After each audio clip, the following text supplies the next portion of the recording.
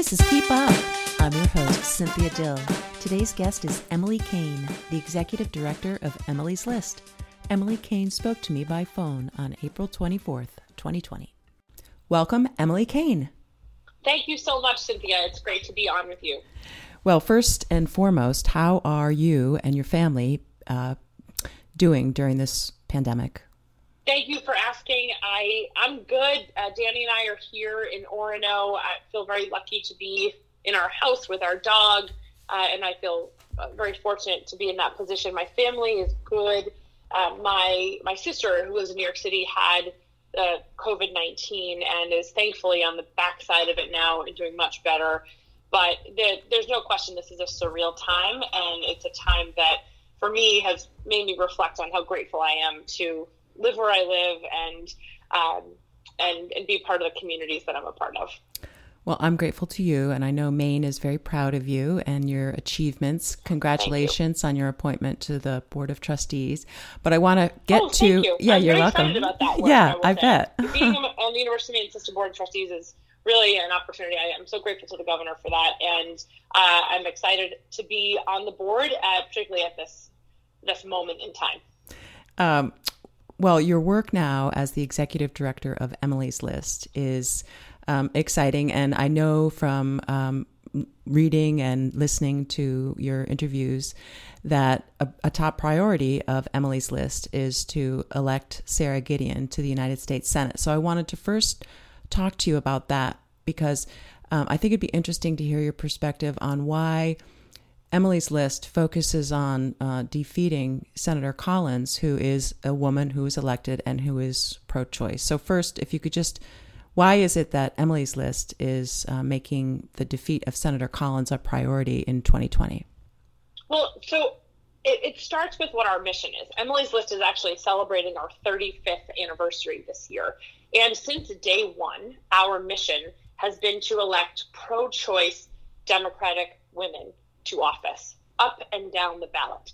And in our 35 years, we've elected 150 women to the House, 16 governors, 26 senators, and more than 1,000 state and local officials across the country. So quite frankly, this is what we do. And when we look at the priorities for any given election cycle, there's no question when we look at 2020, our priorities are, of course, to hold the House, with which Emily's List worked so hard and effectively flipped in 2018 with the largest group of the most diverse women we've ever seen in our country's history. But when we think about 2020, we see the opportunity to flip the Senate as being crucial as we work, quite frankly, to save our democracy right now. Our democracy is under threat with the Trump administration, and we need to make sure, no matter who the president is, that they have a functioning Senate. And with Mitch McConnell in charge in the U.S. Senate, you don't have that. And America is in a bad position because of the current state of the Senate. So that leads us to Maine. So when we look at the map of Senate seats that are available this year, there's no question the Maine Senate seat being up for election puts it on the priority list from day one. When you couple that with the fact that Senator Collins has let us down on the tax bill, let us down on Kavanaugh, let us down on impeachment, and you combine that with looking at the strength of Sara Gideon and her work, whether it was under Paul LePage or now under the Trump administration, leading our state through difficult times in a way that's been effective and worked across the aisle and focused on growing the economy and focused on the best interest of Mainers. Quite frankly, the summation of those things is obvious. Of course, we're here supporting Sara Gideon to flip the Senate seat in Maine. Now, do you think Senator Collins is going to enjoy an uptick in her approval ratings as a result of her negotiating the PPP and other bailout type stimulus bills that the Congress has had no trouble increasing our deficit by like $3 trillion to pour money into this crisis, and Senator Collins is really is like the face of it in some respects? Is that a concern to you in your efforts to defeat her? Let me be very clear that the first priority for all of us is making sure that our country can come out of this pandemic. So every member of the Senate should be working with that focus right now, the same way every governor across the country should be working on that as their focus right now. And so there's no question we want to see our country succeed, and therefore we want to see the House and the Senate and the Trump administration work together to make sure our small businesses, our healthcare workers, and our communities get the support that they need right now. I think when you think about what happens, there's a long way between here and November. And when people vote in November, they're going to have a lot of things on their mind. And I don't know what those are yet, honestly, because it feels like a long way away. And right now, everything in the news is pandemic. And it should be, right? This is a really important and difficult time. And so I think as the campaign goes on, we're going to see Sarah make her case. We'll see Senator Collins make hers. And I think the good news is Sarah Gideon is offering the kind of leadership that is not only good in a tough time like this, but has proven itself to be strong and effective in good times and bad for our state. I made the case in a podcast for what I think is an argument a lot of suburban women have in supporting Senator Collins, and that is that if the goal ultimately is to have power, is to have women in power, and Susan Collins is the 12th most senior member of the most powerful deliberative body in the world, and she's pro-choice, people just are, the approval rating of political parties is quite low right now. So people don't necessarily care if it's Democrat or Republican. Is there some reason in your mind why the Democratic Party is I don't know, should be the choice for women who want real power? Well, this is a matter of looking at the party priorities, right? When you think about the platforms of the Republican Party and the platform of the Democratic Party, there's no question women, and quite frankly, women, working families, the environment are all left behind in the Republican Party platform, which is blatantly anti-choice and anti-woman, anti-reproductive health care. And you see Democrats who have a foundation of values that, to me, and I think to those of us who do this work and who've been on the policymaking side, like you and I have, and who've been also now on the political side, like you and I have, that for me, it comes down to those values and that platform. And the Democratic Party is the party that is there for women and families, that is there for working Americans across the country, the hardworking people who get up to go to work every day and who are living paycheck to paycheck. The Democratic Party is the one supporting small businesses, supporting the environment. And so for us at Emily's List, we from the very beginning have supported pro-choice Democratic women. And for us, the concept of being a pro-choice Democratic woman is not just about policy standpoints. It's about the values and the way you view the role of women in the world, which is ultimately to trust them to make their best decisions and to understand that women deserve to participate fully in our economy, fully in the workplace, fully in our educational system, fully in our healthcare system. And the Republican Party simply doesn't see it that way. So when you think about the fact that in order to get things done, you have to have the numbers in the Senate. And right now, the numbers add up to Mitch McConnell, and therefore the numbers do not add up for women and families.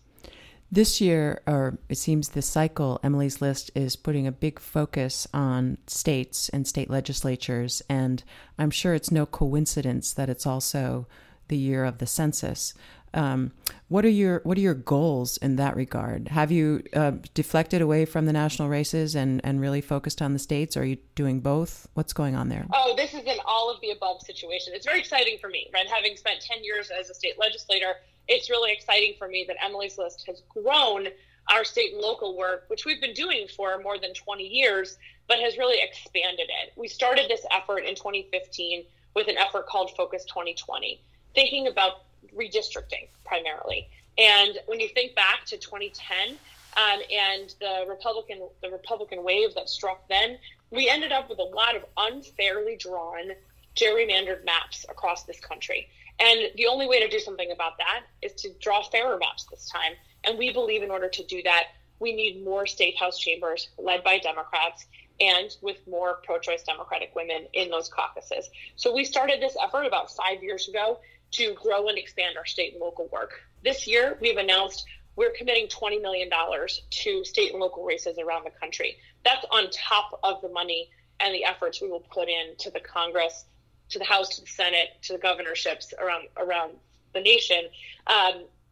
We are focused on recruiting so that we can hold and flip key legislative chambers in states where legislatures play a role in redistricting. So just last cycle, you saw us involved here in Maine to flip the Maine Senate. You saw us in Virginia last year successfully flip both the House and the Senate in Virginia.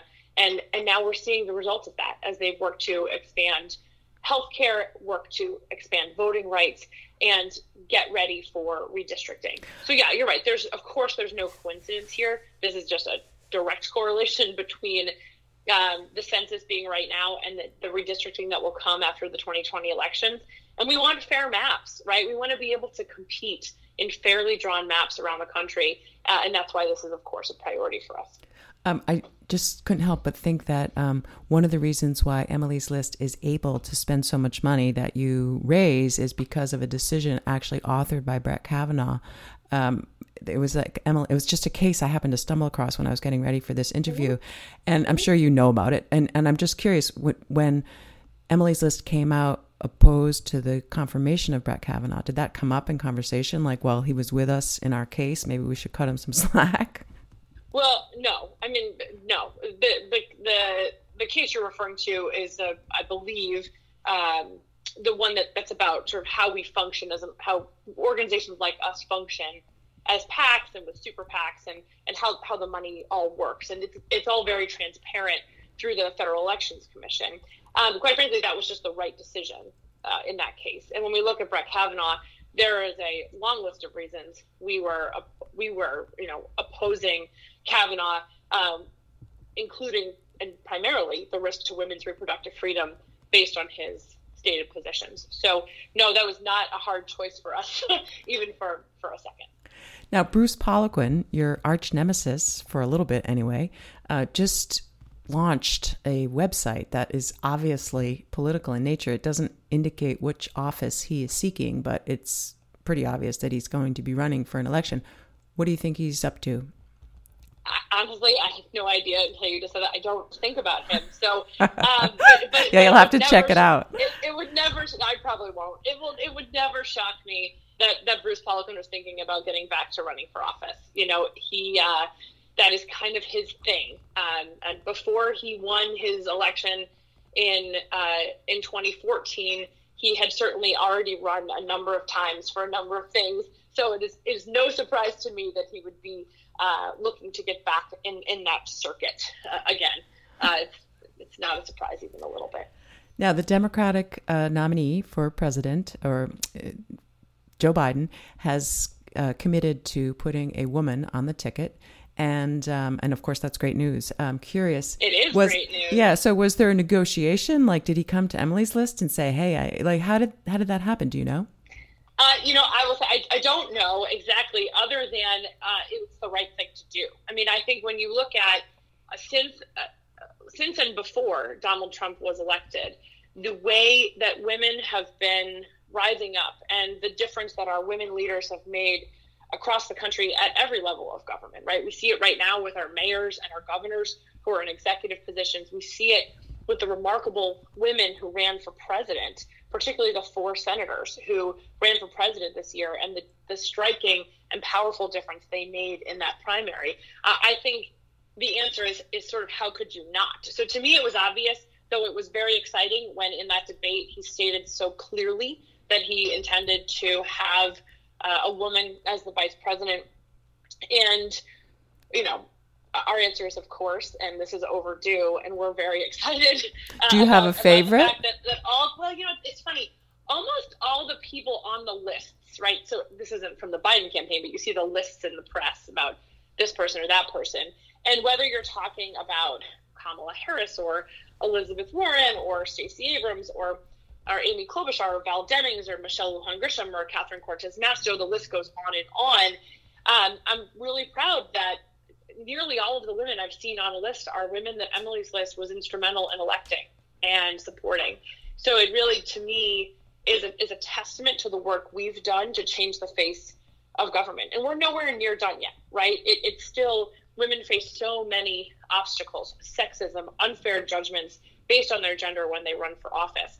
But for Emily's List, one of our main ways of combating that has been to simply win elections and sort of force the change, force the aspiration that young girls and young women across America can turn on the TV and see that leadership looks like them.